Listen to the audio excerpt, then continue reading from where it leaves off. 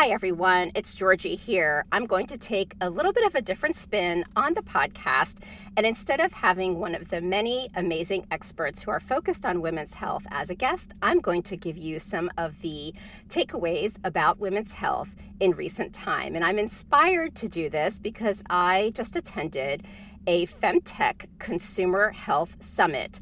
And essentially, there were a lot of founders there and venture capitalists who invest in these women's health-oriented startups, talking about some of the challenges and trends that are coming about. So I just wanted to share some of those thoughts. First, what I wanted to start with, though, is what is the state of women's health and where are we today? And then I'll end on talking about some of the cool things that are happening with the different conditions that women specifically face and what I'm seeing some of these companies starting to build and how they've evolved over time. But I first wanted to lay this foundation because a lot of the people that listen to the podcast are here because either they're helping women as practitioners deal with some of the conditions they've had, or it tends to be women who are genuinely struggling to get answers. And because of the types of experts I bring on, I try to bring a lot of that hard to find information to the forefront. But there are still challenges. And so I thought it would be helpful to do a quick summary of some of these challenges so you have some context. Then we can again dive into some of these trends that are happening in women's health. And by the way, a lot of these things were summarized at the conference, so we know these are still issues. So number one is, where is the research in women's health? Let's remember that it was only in 1993 that the US FDA ruled that women must partake in clinical trials. But we still lag in effectively and consistently assessing the differences between cis male and cis female, and much less looking at other population differences. Now, I will say this, I am a consultant. I've worked in the healthcare industry my whole career, and I actually helped with assessing what would happen if we powered clinical trials for all of these diverse populations. And it is definitely a challenge because if we looked at all of the diversity, it would take forever to run a clinical trial. But people are working on how to get data such that all the different populations that exist, we would be able to understand how different medications would work for them. Nonetheless, cis male, cis female, it should be easy enough, and it really just means being thoughtful and inventive in how we're running these clinical trials and assessing the data to really call out that information. And for those of you that don't know the Ambien story, there were a lot of women who were driving at night, getting into car accidents and whatnot, and after they assessed the research, they found out that the dosage for women should actually be different from men. So just to shed light on why that research is so critical. But according to McKinsey, while women make up 50% of the population, about 1% of healthcare research and innovation is invested in female-specific conditions beyond oncology. So there's some data to show you we still have a ways to go. Another interesting thing that's happening is just really shedding light on how sexual health is so misunderstood. So Ilaria Fazio, who is building a product called Ma Joie, and it's going to launch in Italy, and she'll eventually bring it to the US, she said that pleasure is at the core of who we are. It's not something you can overlook. And if you don't explore and find yourself and your sexuality, psychologically, it impacts you. And I just wanted to start that as a foundation because it seems as though the women who are working so hard to educate us about pleasure and our sexual health, there's still this very old-fashioned view of what sexual health is, maybe equating it even to pornography. And I recently had interviewed Jackie Rotman for the Center for Intimacy Justice, and she was on the podcast last season, so feel free to check out that episode. And she's been working with a lot of these companies to increase education around the importance of sexual health, but making sure that ads are not being blocked, because a lot of these companies who are trying to provide legitimate education are getting their ads blocked, which limits awareness of women being able to get this necessary information. Amy DiVarania of UVA, she was also a guest. I think it was in season 2. She said, certain terms are just geared towards sex. So, for example, UVA has tried to focus on data and has to circle around the words that they're sharing, even though they have very data-driven information they're trying to share.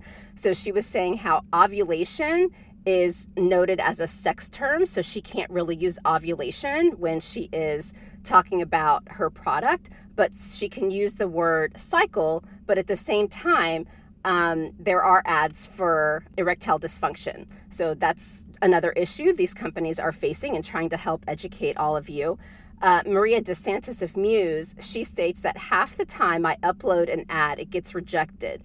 It's most fun on Amazon because there's 20 variations for every ad. At least with Meta, some decent guidelines are there, but definitely not on Amazon. If you leave the Amazon site and Google a product, sometimes it'll take you to their Amazon shop, and then that's how you can find the product. So if there's something you're legitimately looking for, search on Google and then get to Amazon. I don't know why that works, but it works. Then Afsan of Kindra, she said, and I love this one, she said that for Hims, there's an ad that says, get hard like you used to. And she wants to see an ad that says, get wet like you used to. And she doesn't want to always have to say vulva instead of vagina just to get an ad passed because it's not the right term. And again, so many have talked about we women are not educated about our own bodies. And anytime people give women a visual of what their anatomy looks like, most of us can't even pick out the different elements of it. And now, because of the way these ads are forcing people to advertise to you, they're having to use incorrect anatomical terms, further making this an issue.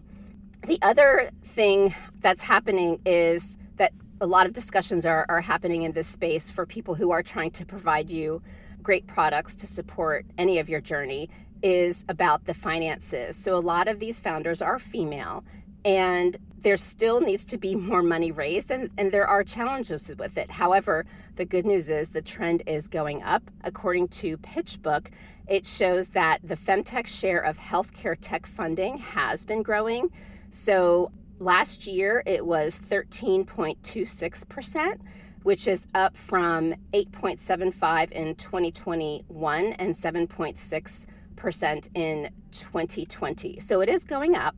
However, people are still saying that they're having to spend so much time educating venture capitalists on what a condition is that they can't even get into the pitch of what the product does. Because if they can't win them over in the beginning, the pitch kind of ends. So that's still a struggle. And Priyanka, who is a co-founder for Evie, and she's working on an at-home vaginal microbiome test, she says that what's interesting is for the investments that are coming in, 65% of it is going towards fertility.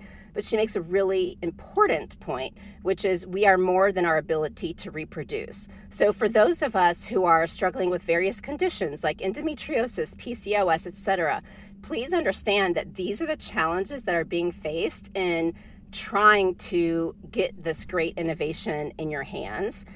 By the way, Priyanka also pointed out that if you put your money in women's health research, you are likely to hit the golden nugget just by trying.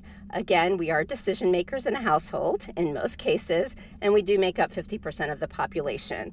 I hope that this kind of background helps set the stage for why you may be missing information or getting frustrations with dealing with your doctor, et cetera, et cetera. There's a lot of background here that people are constantly battling and working so hard to get this information to you. The thing is, though, what I find interesting, so I really started focusing in women's health. So I had a 4-year fertility journey that started in 2010. I was fortunate enough to finally have a son who's now almost 8. And then I started working on potentially building a product. It was originally focused on fertility, and now I expanded into women's health. And so that was around 2019. And what's so interesting is it was all about fertility. Then it became pregnancy. And then people started noticing that we really need to follow the woman across the life cycle, because none of us are going to download 100 apps on our phone that we're going to constantly be keeping up with. And so having us women on one app, so to speak, going across our life cycle is where the trend started going. And now the wave that has hit is menopause. What's important to understand here is this is great, but also a challenge, because the menopause market is valued at about $30 billion. And 50% of the population will experience this phase of life, and they tend to have higher incomes and have greater financial stability. So from a financial perspective, this is a huge and ideal business target. But now what's happening is, because of that, and now everyone's catching on that women's health is the thing. So on the one hand, it's women trying to build great products, having a hard time investing.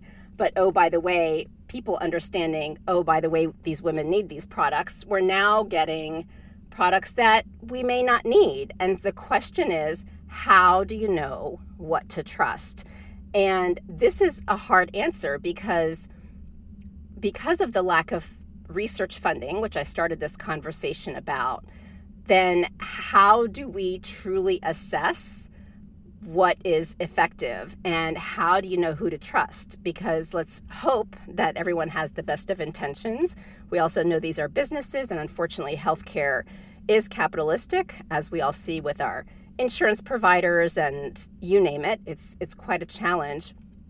And so the question is, how do you trust? And so what I would say, and what I've seen with all the guests that I've interviewed on Fempower Health, there really is great data out there, and I think it's up to us to ask the right questions and understanding, like, why is a clinician choosing to do something for us? And if something is over the counter, it's looking at what are the promises. And if any products are trying to be the end-all be-all, and if they're seeming to state that if you use this product, you're going to have this miracle thing happen for you, then that is certainly questionable. There's nothing that is a quick fix, and we still need more data. The other trend that's happening now, or the question that I have, and I'm monitoring this, is what is going to be the role of the employer? So again, we're kind of in this state where these at-home tests, there's a lot of apps that are being developed, and there's a lot of telehealth happening. And for each of those, I see some challenges. So one, with the apps, yes, I did say earlier, a lot of these companies understand we have to look at the woman through her entire life cycle, so she's not constantly switching apps and you're losing that customer, and then it takes a lot of money to advertise to you so that you have awareness to then download yet another app. The challenge, though, is how many apps will people actually use? But also with these apps, the amount of information you put in is what makes the app effective. So if you're not entering all of your data, the data that comes back out to you is only as good as it can be.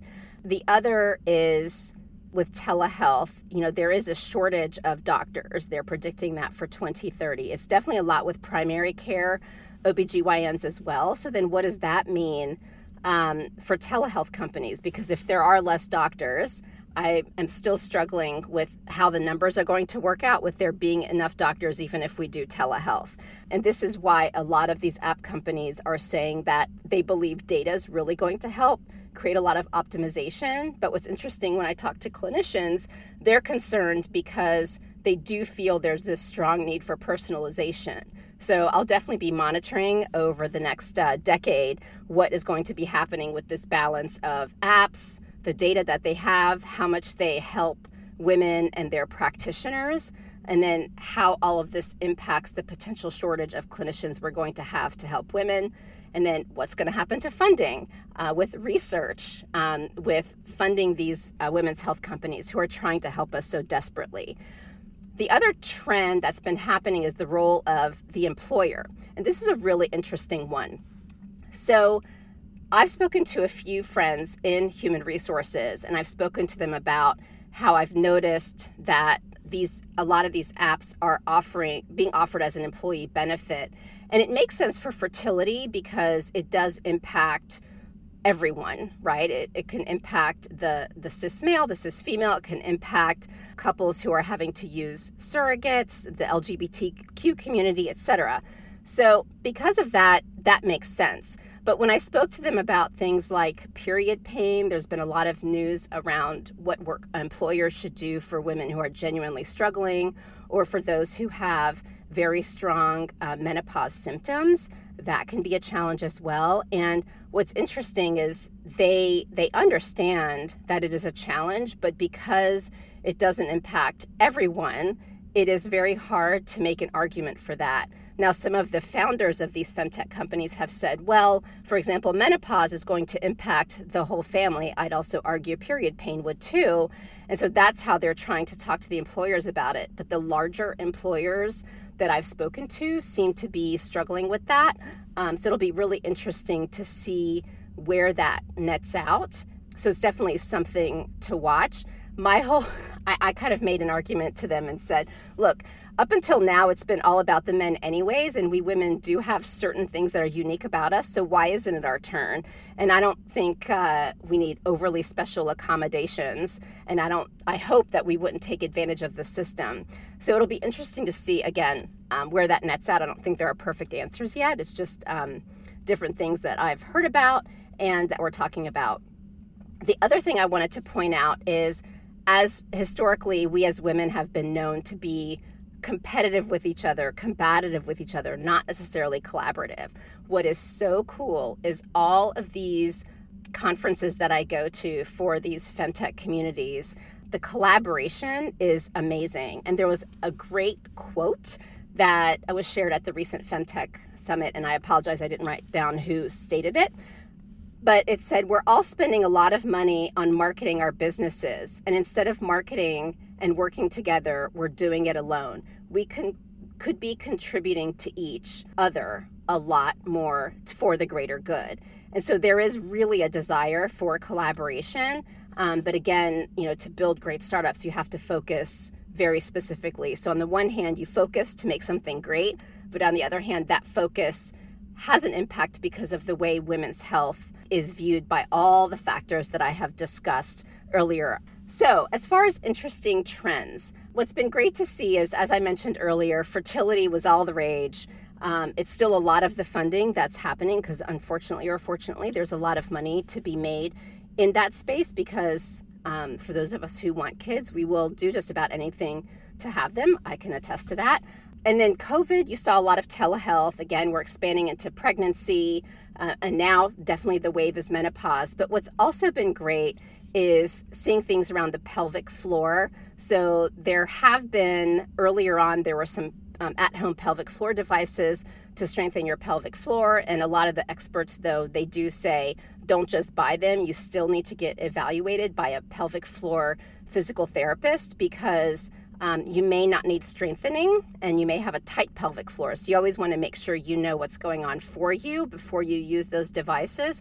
And I interviewed Dr. Allison Shirkande, who goes through all of the different devices and gives advice about that. So feel free to listen to that episode. And we're also seeing for pelvic health companies that are working on doing some at-home support. And so they recognize that some things do need to be done in a face-to-face setting, but they're also working on giving you tools for doing some of these exercises or other things to strengthen and optimize your pelvic floor at home. So there's a lot of that at-home trend. So remember, there was the at-home testing of hormones, but now it's at-home tools to support your overall health. Vaginal microbiome, I'm so excited things are being done about this. When I started this podcast, all we were talking about is not douching and just keeping your vaginal area healthy. But now there's so much more research in the vaginal microbiome. And I had the opportunity to interview Dr. Beth Dupriest from Vaginal Biome Science. And she made such a smart point, which is now that we have been investigating this so much, we now realize how little we truly understand. So again, just so many interesting things that are happening in women's health. And I'd love to hear from you. I'd love to hear, as the consumer of this or as a healthcare practitioner who is working with women, I'd love to see some of the things you're seeing or not seeing, because I've reached menopause and my friends are perimenopausal or have reached menopause as well. And not a single one of them knows about any of these femtech companies. So I find that very interesting. And so I guess I would just love to know, what do you think? Was this helpful? Do you want me to talk about this more? Would you like me to start reviewing some of these femtech companies specifically? Are you finding these new apps helpful? What's frustrating? Just let me know. I really, really want to hear from you because this has to be a conversation. It shouldn't just be the FemTech founders and us podcasters all talking to each other. I think it's really important for all of us to get into the conversation. I hope this was helpful, and thank you so much for listening, and I look forward to hearing from you. Just send me a note at info@fempower-health.com. And that wraps up another empowering session here at the Fempower Health Podcast. Now, before you dash off, I've got a quick, exciting invitation for you.